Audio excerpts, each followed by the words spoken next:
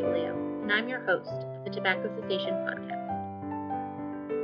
Today's episode focuses on the importance of public health working with state Medicaid programs to improve tobacco cessation coverage.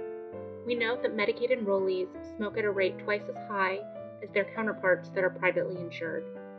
This is an important population to reach, both because of the disproportionate burden they have regarding smoking, as well as their limited resources they have to quit.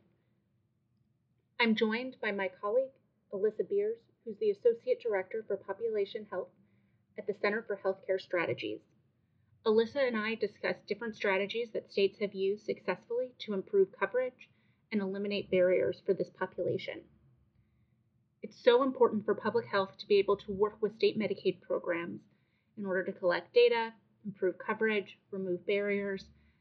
Building a relationship between the State Tobacco Control Program and the State Medicaid Office is a key foundation in order to improve coverage and to really work with the Medicaid program to reach a population in need. Over the course of my conversation with Alyssa, we talk about a number of different organizations and we use some acronyms. One of them is CDC, which is the Center for Disease Control and Prevention. This is a federal agency that works to prevent disease. And the other one acronym that we use is CMS, which is the Center for Medicare and Medicaid Services. This is the federal agency that, along with states, oversees state Medicaid programs. Additionally, Alyssa and I will talk about a comprehensive cessation benefit.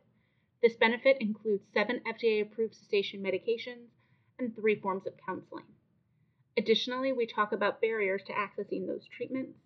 Those barriers can include cost sharing, prior authorization, stepped care therapy, duration limits, annual limits, lifetime limits, and I think there's a couple others as well, but just so you're generally aware of what we're talking about. Lastly, we also talk about a number of resources that are available.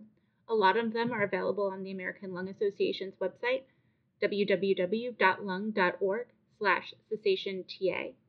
Others are found on CHCS's website, which you can find the link to in the show notes. And lastly, if you've got any questions or are struggling to find these resources or want to be connected to an expert, please feel free to reach out to us at cessation-TA@lung.org. I hope you enjoyed my conversation with Alyssa. I really enjoyed talking to her.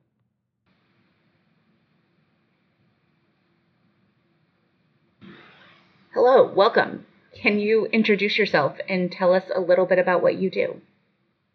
Sure. Thanks so much for having me, and I'm excited about the opportunity to connect with you today.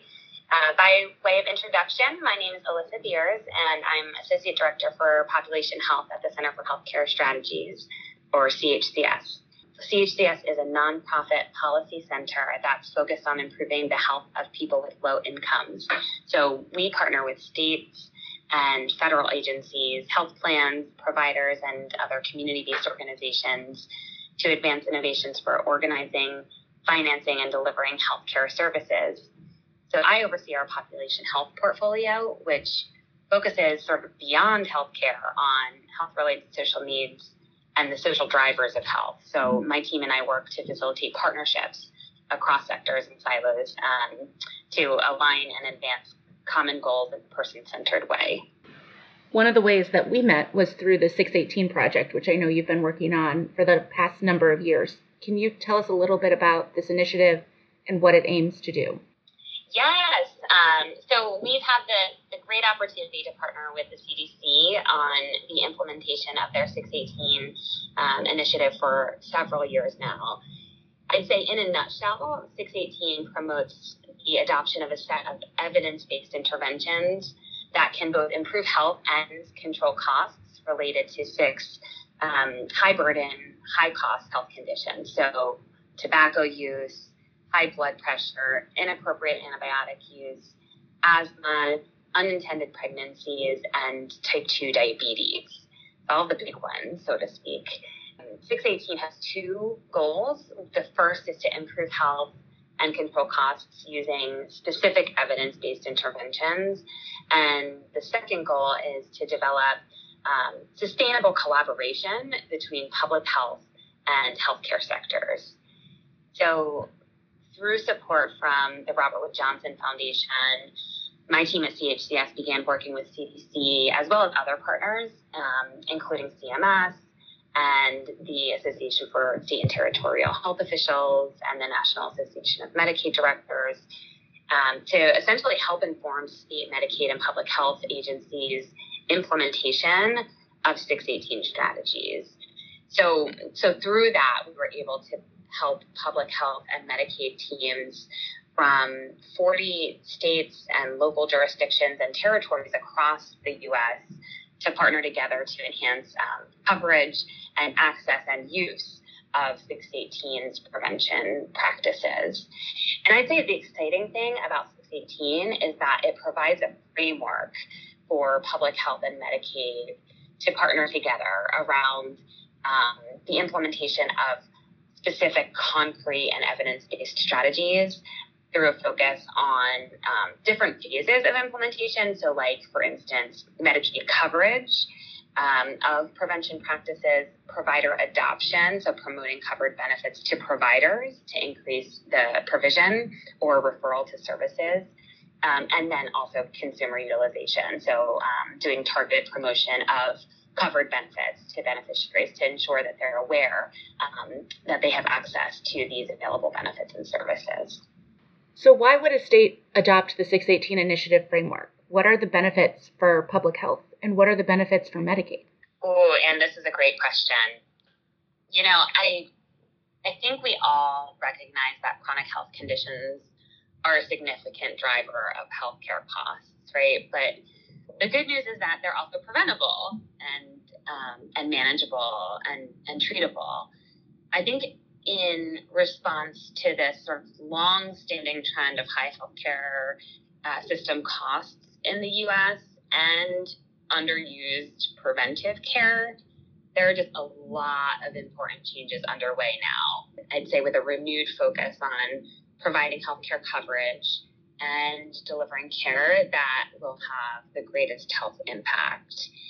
So 618's interventions, again, as a framework, have the potential to benefit Medicaid and public health in that they can improve health outcomes and reduce costs and even spark innovation in a few different ways. I'd say the first is around supporting Medicaid quality improvement goals.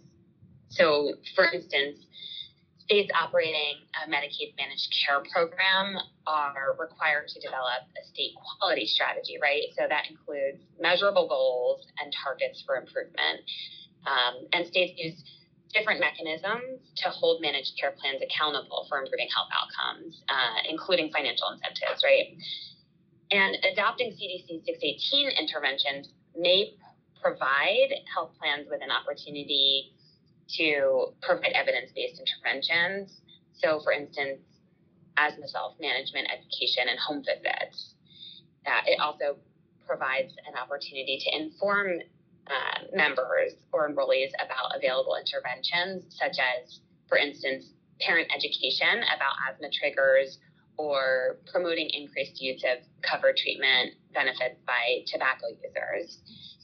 And also the opportunity to improve measurable health outcomes.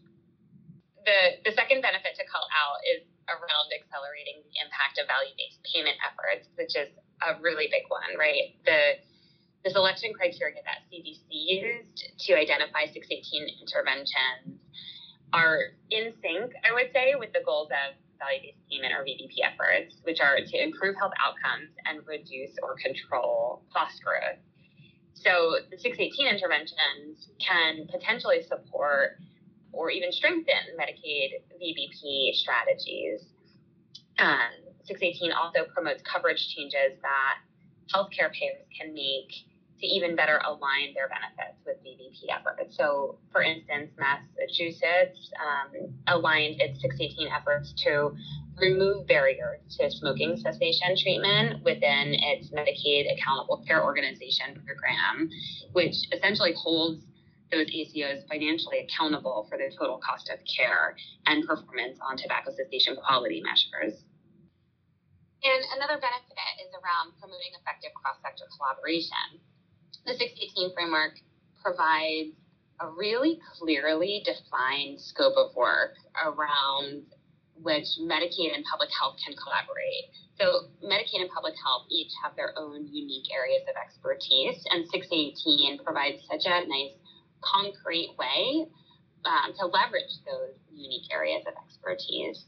For instance, Medicaid has expertise in healthcare payment and delivery with access to an analysis at state and federal clinical and health expenditure data. And public health, on the flip side, has disease-specific expertise with access to data on disease patterns and causes and locations. So it's really about identifying those opportunities to leverage one another's unique skills and expertise. And I would say, well, we actually developed Medicaid and public health primer and FAQ documents that I'll share with you that lift up each agency's distinct roles and complementary skills related to covering preventive services. So I think those are a few of the key benefits or the sort of quote unquote whys of adopting this framework. That makes a lot of sense. Thanks so much. That's really great. The benefits of this work to both public health and Medicaid. And I know there have been a number of successes states have had related to tobacco use. Can you share some of those success stories? Oh my goodness, there are so many. I would actually encourage listeners to definitely check out some of the accomplishments that are highlighted on the 618 Initiative Resource Center online. There's state spotlights that summarize states' efforts and achievements, and also there's an interactive map that you can click on that lists out successes too. But sure, I will share some examples based on each of the different tobacco cessation interventions, just to give you a sense or a flavor of what some states have done. So one of the key evidence-based interventions is to increase access to tobacco cessation treatments, which includes individual, group, and telephone counseling, and also FDA-approved cessation medications. So within this, states have focused on things like adopting Medicaid coverage for these treatments, and also they've worked on things like expanding the types of healthcare providers and settings that provide Medicaid-funded tobacco cessation services or the medications. So, for instance, in Colorado, they enacted legislation to give pharmacists the authority to screen and assess patients' tobacco dependence and provide cessation medication, and also provide counseling on cessation medications and strategies. And then after the legislation was passed, the state and their key partners and stakeholders also developed a medication protocol and an accreditation program for pharmacists. Another evidence-based intervention is on removing barriers that impede access to covered cessation treatments, such as cost sharing and prior authorization. So under this intervention, states have focused on a variety of different activities, including engaging with Medicaid managed care organizations, either through direct conversations or through written guidance to the MCOs to share state Medicaid regulations that prohibit access barriers, and also to ensure that the MCOs have a clear understanding of policy definitions and policy requirements. So I'd say a couple of examples of success here include New York. So New York removed a number of barriers to smoking cessation services for Medicaid enrollees with a behavioral health diagnosis, including this 2-course annual limit on assisted quit attempts and prior authorization requirements. They then also worked with Medicaid managed care organizations to open the enhanced benefit to all Medicaid enrollees.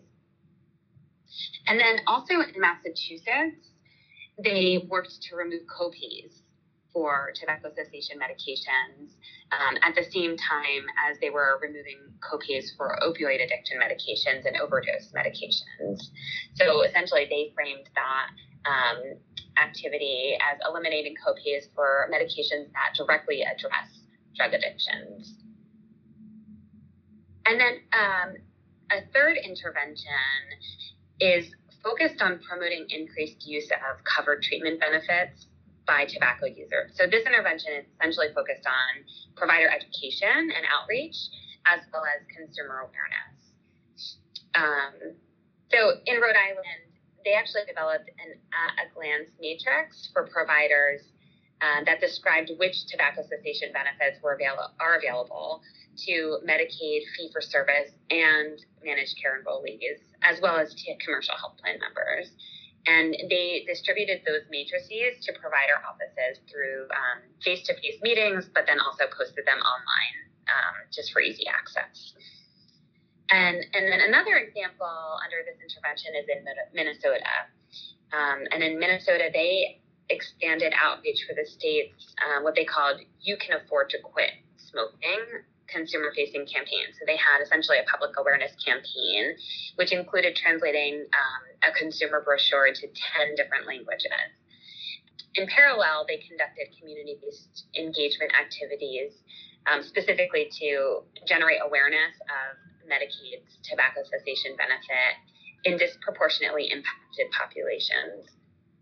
And then afterward, the state of Minnesota studied the impact of their efforts by analyzing Medicaid claims data from the state's all-payer claims database. It seems like the states did really cool things. If there are other states that want to learn more about the 618 initiative or access helpful resources on participating across public health and healthcare for prevention, how can they do that? Yeah, and there's so many more examples above and beyond what I just mentioned quickly here. So sure, there's a ton of wonderful and actionable resources available for states. I would encourage folks to visit the CDC's 618 web pages for really thorough background information about the framework and for evidence summaries. I'd also encourage states to visit the online resource center, which is 618resources.chcs.org, and I'll share that with you afterward for the notes. That is just chock full of materials, tools, state examples, all that serve as a practical resource for anybody who's interested in engaging in evidence-based interventions to improve health and control costs across these agencies. That's really great. A ton of awesome resources. Are there any way for states to learn from each other? I know we've had a lot of success in different cohorts we've had, but not everybody has the time to participate in those. So are there any way to figure out lessons learned? Sure. And one thing I should have mentioned is that the Online Resource Center also has a private online community for state Medicaid and public health representatives to access. So if folks are in a state and are on the Online Resource Center checking out information, they can also click on what we call the CoLab, which is an online community platform that's private. It has discussion forum threads where folks can pose questions to one another, connect with peers across states, and support one another by asking for advice, but then also offering promising practices of their own. There's also a member directory where if folks wanted to reach out to peers in another state to ask a very targeted question outside of the discussion threads, they have that opportunity too. So that's another resource available to states. Great. And, I know you guys would be a helpful resource, and our team at Lung is happy to help connect people to those resources if they are struggling to find them too. So, and I guess my last question, just is there anything else that you want to add that I didn't get an opportunity to ask you? Sometimes folks ask about tips for successful partnership among public health and Medicaid, and I would say to invest time in understanding one another's agencies, how they operate, what the priorities are, what the opportunities and constraints are, what their levers are in their sort of day-to-day. Because the more that public health and Medicaid can understand the technical components of each other's work, the less that those become sort of unintended obstacles to successful partnerships. This just opens the door to focus on building relationship and trust to enable collaborative work on prevention. And then finally, and I would say I mentioned a lot of different state examples today, and those were mostly drawn from the work that we did with those states and resources that have been published and shared, highlighting their accomplishments. And so again, I would just encourage folks to check those resources out if you'd like to dig into specific examples of other states' activities. Great. Thank you. Thanks so much for having me. I hope you enjoyed today's conversation with Alyssa. I know I really enjoyed talking with her. Here are some things that I took away from that conversation.